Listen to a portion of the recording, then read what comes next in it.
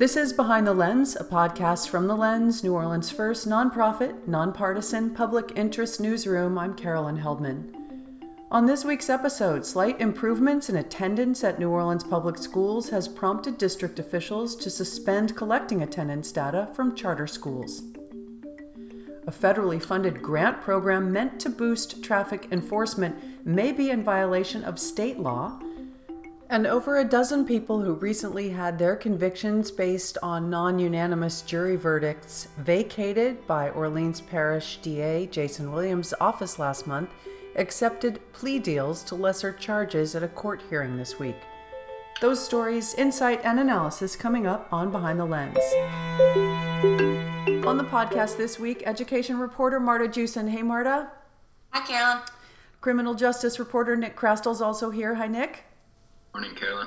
And Lens editor Charles Maldonado is with us. Hi, Charles. Good morning.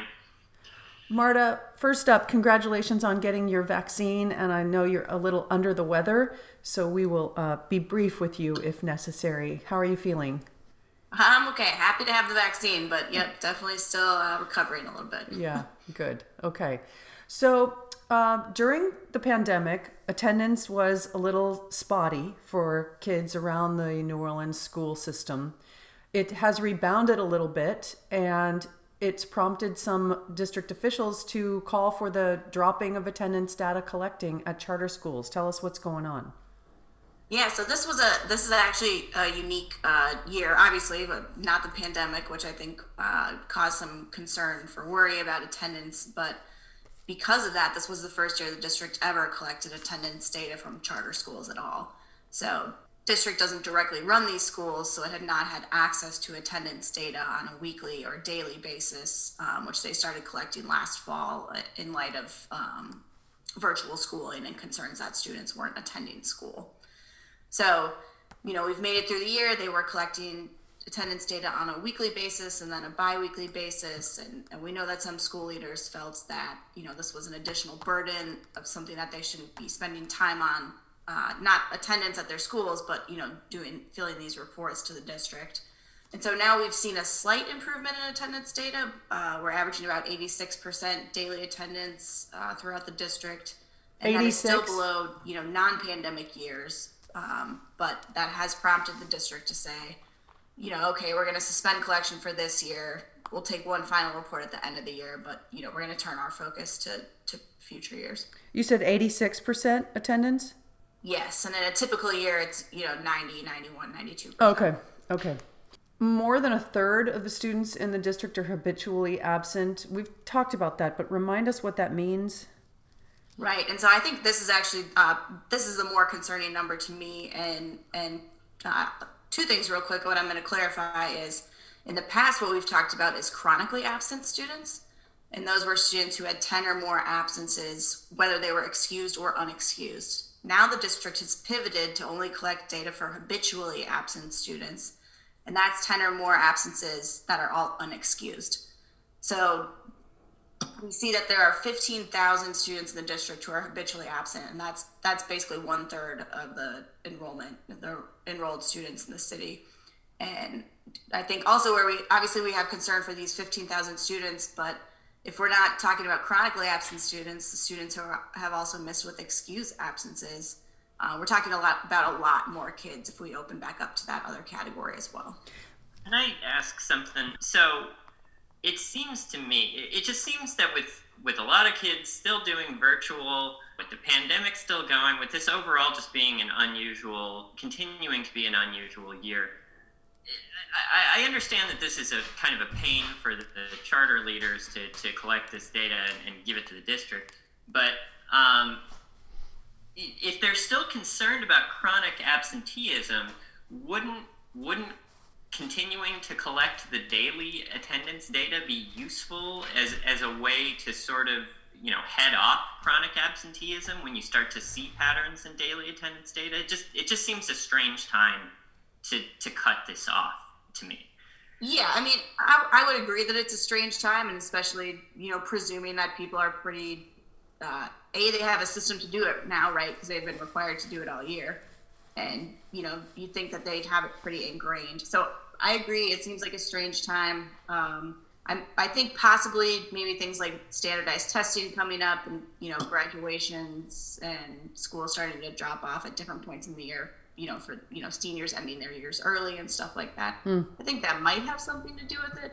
But So I would agree with you. I see no reason to stop collecting it now, other than the fact that perhaps that the district doesn't actually intervene in when it sees low attendance rates. That's all up to the school. So maybe this really is just the district wanting one less thing on its plate. Right. So do they not intervene? Is that an official policy that's something that they're not involved with? I don't think I think it's just literally written into state law, right? That's just that's in Act 91. Okay. I think it's in charter law, like original charter law. Okay. Got it. So in this announcement, they didn't justify it for any particular reason. They're just saying historically we've never done it, so we're going to stop doing it again. In the announcement, they told school leaders that they had that they were seeing improvements. Are they giving any hints as to what graduations might look like this year? They have not thus far, but I think there might be similar to to last year's. Socially distant, walking through, not having tons of friends and family there. Although I do believe, and Charles, you probably know this, they're raising the cap on activities or group gatherings, right, to 250. Yeah, they have raised they have raised the cap. I can't remember what the new cap is, but I believe that was part of the latest round of relaxing restrictions. So I wouldn't be surprised if we saw something this year in graduations that was a little bit more traditional than the drive-through graduations that we saw last school year. Okay. Yeah, and if you talk about them, like I went to a large university and they divided into 6 ceremonies. So maybe you're going to see something like that, so they can get friends and family in there while staying under this 250 cap. Yeah.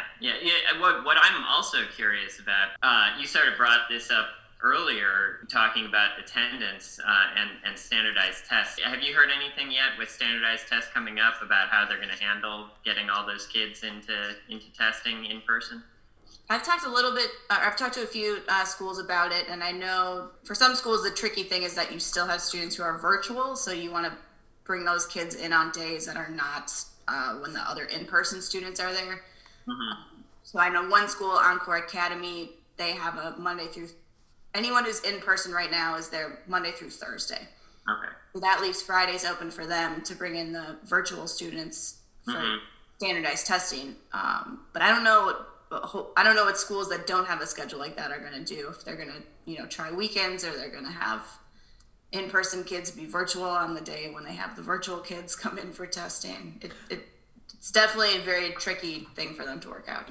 Right. And yeah, the evening, they sort of floated out the idea of evenings and weekends. I can imagine that there are probably some parents and certainly some students who wouldn't be too thrilled about that. Right. Yep. And having a lot to coordinate, and it's not just one day of testing, right? It's probably 4 days of testing. Exactly. And if they have to have multiple days of the same test, whereas they were once doing it, not just the multiple day tests, but having to administer a multiple day test multiple times to different cohorts is going to be really onerous on the staff. Right, and that actually brings up a question which I hadn't really gotten into at all about test security, because normally these tests are only allowed to be administered once. Right. So that'll be something to pay attention to in the future. Right, the proctors and whatnot. Okay, thanks, Marta. Hope you feel better. Thank you. You're listening to Behind the Lens. I'm Carolyn Heldman. My guests this week are education reporter Marta Jewson, criminal justice reporter Nick Krastel, and Lens editor Charles Maldonado. Hi, I'm Michael Isaac Stein, and I cover New Orleans cultural economy and local government here at The Lens. Our aim is to report stories that others aren't or can't. Increasingly, traditional newsrooms are facing budget cuts and have been curtailing long-term investigative reporting because it tends to be the most expensive kind of work. We're here to fill that gap. Please consider helping us do this important work by making a tax-deductible donation now at thelensnola.org/donate. Thanks for your support.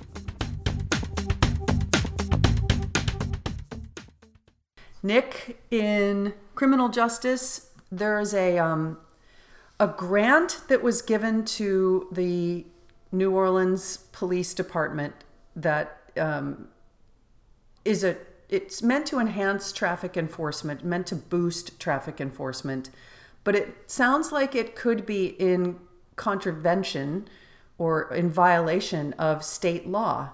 And there's some tricky wording in here. Explain what's going on. Yeah, there's some tricky wording. So this grant is it's a pass-through federal grant. It comes originally from the National Highway Transit Safety Administration, the federal organization, and they give a pool of money to the Louisiana Highway Safety Commission, who then passes this money out in grants to local law enforcement agencies. And the grants are specifically for paying overtime law enforcement officers to enforce various traffic laws. So I got a copy of this grant, the one that specifically goes to the New Orleans Police Department, and one portion of the grant that is under performance targets suggests that the agencies make one arrest for every 8 hours of overtime worked for these officers. And what that essentially looks like is an arrest quota. And arrest quotas are illegal in Louisiana. It's specifically illegal for a law enforcement agency to, evaluate or promote or really take into account the number of arrests an officer makes in any given time. So that was interesting to me, and kind of I started calling around to various lawyers and to the Louisiana Highway Safety Commission to see what they had to say. Right. They said, I thought it was so funny in your story because you write that the language itself suggests, or it explicitly states that this is the target, but then the next paragraph, or maybe it's not the next paragraph, but it says something like, well, but that doesn't mean it's a quota.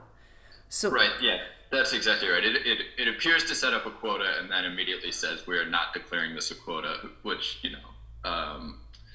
reads like they are understanding that this could potentially be a problem for them. Right. There's nothing in the grant that says a performance-based that they could withdraw the grant if the performance targets are not met. What the Louisiana Highway Safety Commission told me was that they would not withdraw a grant just because this particular performance expectation wasn't met. What the grant says, and the wording is a little bit tricky, is that the law enforcement agents are considered to be in compliance with performance expectations as long as agencies demonstrate some completion of enforcement activities, or some wording to that extent. So they are saying that these specific ratios are not requirements, that as long as a law enforcement agency is kind of demonstrating some range of completing overtime traffic enforcement and can show that, then they'd be in compliance. But it's hard to really gauge what exactly that means. Well, and the other thing is whether or not they pull the grant, whether or not reaching these targets makes you more or less likely to get a new grant in the next round. We have seen some evidence in the past. We can't say this about the New Orleans Police Department, just to be very clear. I'm not saying that we've seen any evidence that this is the case here, but we have seen in the past that when this got down to the department level, that at least one department in the state a few years ago was treating a similar grant or the same grant as an actual quota. Isn't that right? Yeah, that's right. The news station reported, in 2019 that the Gonzales Police Department actually issued a memo after receiving the grant, basically directing their officers to make this number of arrests in this number of hours and issue a certain number of citations in a certain number of hours, which is, explicitly a quota. It's hard to. They said it wasn't, but it's hard to argue how that isn't. And I would say that regardless of whether or not they consider this a requirement, regardless of how they are evaluating these different agencies, the fact that the ratio is in the grant, puts it in the minds of the agencies and ultimately the officers that this is some sort of an expectation. So regardless of whatever the actual mechanism is, the fact is that that this ratio kind of exists in the minds of the law enforcement agencies, and I think that is part of the problem. And whether or not it explicitly violates state law, it certainly goes kind of against the spirit of it. State law, doesn't allow for formal or informal quotas. The point is to kind of, I think, explicitly get rid of any type of expectations that an officer would be making a certain number of arrests. And that's not your assessment. I mean, you talked to a couple lawyers about this, including Rafael Goyeneche, he's an ex-prosecutor, fairly pro-law enforcement, and they said it looked like it was a quota to them as well. Yeah, exactly. Yeah, Goyeneche basically said, if you have to say it's not a quota, there's a good chance that someone's going to be interpreting it as a quota. And yeah, likewise, Bruce Hamilton at the ACLU said it looked like a quota to him and likely violated state law. So it seems like it's an instance which comes up now and again of one government agency having to police another government agency, for lack of a better word, police. If it is in fact a violation, who is going to be accountable for that? That's a good question. I mean, I think that what would likely happen is someone would need to file a lawsuit. And I don't have any evidence that is necessarily going to take place. I will say it does look like at some point, and I'm not sure if this happened, when the news of the Gonzales Police Department's memo came out, but it looks like that the disclaimer in the grant saying, this is not a quota, came later. So at some point they updated the grant to include that, and I think maybe thought that would be the end of it.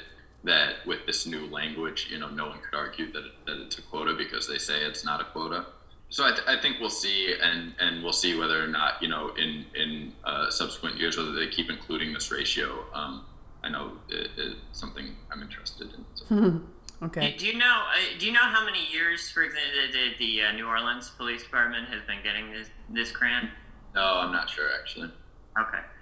In the past, when you've seen similar, or well, not exactly similar, but when you've seen sort of systems that people have interpreted as being quotas, what's made them go away has been kind of public pressure.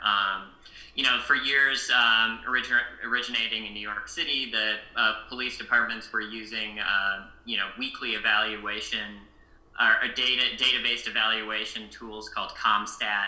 And then they would meet with district or precinct leaders to discuss their CompStat stats, which was basically a collection of how much crime is happening in your precinct and how many arrests are you making because of it. And they wanted to see, week over week decreases in crime and week over week growth in police activity responding to crime, meaning arrests. And over time, at first this was, this sort of thing was seen as was seen as a good database approach to policing. After a while, a lot of people started to think it looked a lot more like police departments were setting a sort of soft quota for themselves. Yep. Following that, a lot of police departments, including I believe the New Orleans Police Department, abandoned the CompStat model in favor of more qualitative evaluations. They do something now called the MAX meetings in New Orleans. I forget what that stands for. Okay. Moving on to the movements to a little of the criminal justice reform that DA Jason Williams has instituted since taking office. What happened at the hearing? These were, 13 people who had their convictions vacated late last month. And these were people who had been convicted on non-unanimous jury verdicts. So at the hearing, these people who had their convictions vacated took new plea deals and got resentenced. and many of them will now get out of prison. They were sentenced to time served, so that the amount of time they'd already been in prison was either more than or equal to the sentences that they received on Wednesday. Okay. You have a couple of heartbreaking stories. It was a really remarkable hearing. I mean, many of these guys thought that they were going to spend the rest of their lives in prison. They had been, sentenced to life, and many of them are getting up in age. Lots of these defendants' families were on this. It was a virtual hearing, so it was on Zoom. Lots of their families were on this call. So one by one, they were going through and getting new sentences and hearing that they were going to be getting out of prison. So a number of them testified and apologized to their families and kind of described their transformations during their times in prison and kind of the ways that they'd grown and the difficulties. And it was very, very emotional and very intense. And to have this happen sort of 13 times in a single hearing, this is something that generally happens pretty infrequently with that someone who expects to spend decades or their whole life in prison gets the opportunity of freedom is a fairly rare thing. So this was a pretty unique hearing. And then there are also a handful of victims who sent their messages through the district attorney's office, and then one who actually testified at the hearing and gave sort of another perspective on the difficulties of this process. And some basically just said, we'd like to be left alone once you're out. And then the one man who actually testified at this hearing was a man named Eric Bielman. He had been shot in 2006 and gave a very, very impassioned testimony about the difficulties of that, and he was very frustrated with the district attorney's office that he had not been contacted. The interesting thing about him was he was very angry at the DA's office, I can see in your story, that they didn't contact him before they made the decision to vacate. But they did contact him apparently after that decision was made, and he had an opportunity to, even though he was angry, he had an opportunity to talk to the gentleman, his assailant. And he ended up, for all his anger at the DA's office and these decisions, he ended up saying that he was in favor of him taking a plea deal and going free, right? Yeah, I mean, it was this very weird sort of, it seemed to me, contradictory emotions where he was furious at the DA's office for the way they had gone about this, but sort of came to this place of forgiveness for his assailant that, it seems to me would not have come along if this decision wasn't made to revisit all these non-unanimous jury convictions. It was really interesting. I think this whole process is going to bring up a lot of reactions and varying emotions. I'll also mention, I think I've mentioned this in our previous, when we've gone over this previously in the podcast, but just one more plug, that the DA's office, as we've said before, in this case, this is part of their a larger project going through non-unanimous jury verdicts that have occurred in Orleans Parish. And they began it with the Section G of Criminal District Court. That, according to the people involved, that had a lot to do with a longtime judge in Section G, Frank Shea, that Nick wrote a series about last year, and we also have a podcast that accompanies it. What can you tell us just a little bit about Frank Shea and why his legacy led to them beginning with his former courtroom?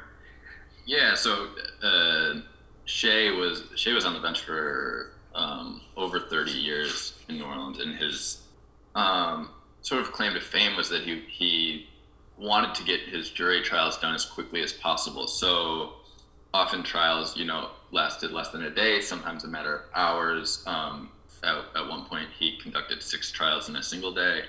And there were various ways in which he sort of got the court to move along that quickly. He was aggressively harsh in getting lawyers to get to the point.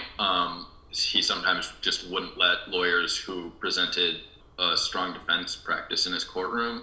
So what you saw, and this came up at the hearing on Wednesday, is that a lot of these defendants, had trials that were really perfunctory. Lasted only a few hours.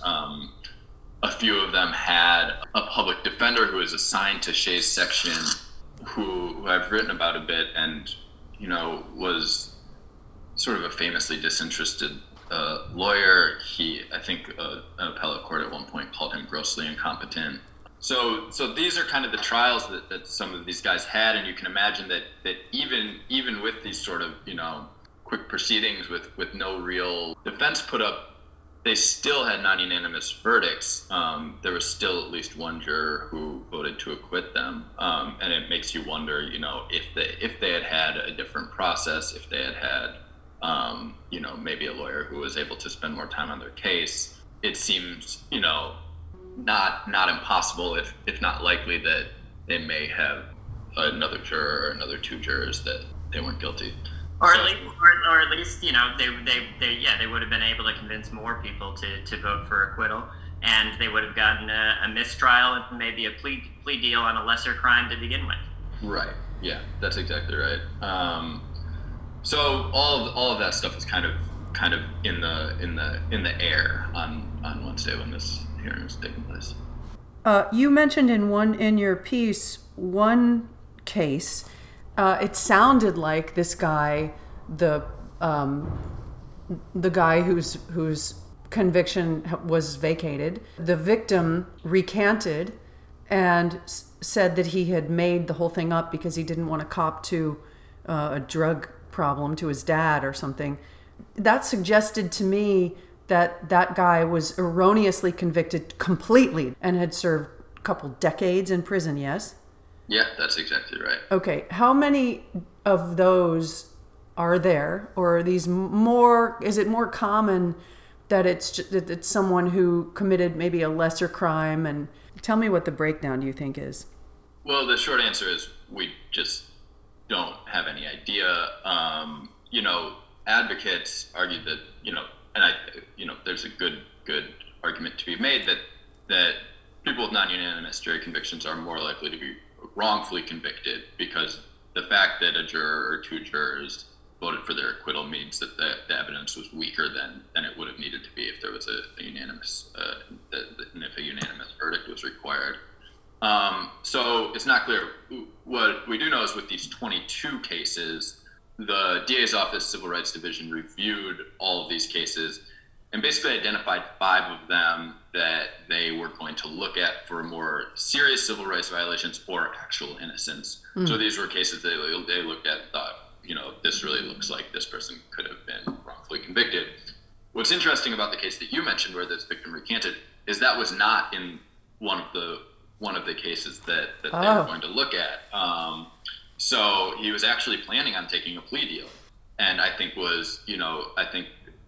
had made that decision that I think had maintained his innocence, but was ready to get out and was going to take it. And then, the victim in the case came forward a sensible victim came forward and recanted, and he was exonerated. But in terms of witnesses recanting and how often things like that happen, which I think you were sort of asking earlier. I mean, I can say it would be impossible to do an analysis on the whole universe of Orleans Parish cases, especially since that is a courthouse that runs entirely on paper. But I've read a lot of criminal case files over the course of my career, and I wouldn't say it's based on my sample. I can't say that it's common, but I have seen a lot of it. Now, again, my sample is going to be skewed because there's a reason I'm reading a criminal case file to begin with. It's interesting in some way. It's newsworthy in some way. So there are obviously far more cases outside of my skewed sample that isn't happening. But I have seen it quite a bit. Yeah, but outside of your analysis, the National Registry of Exonerations has put New Orleans as the highest rate of wrongful convictions. Yeah. For yeah.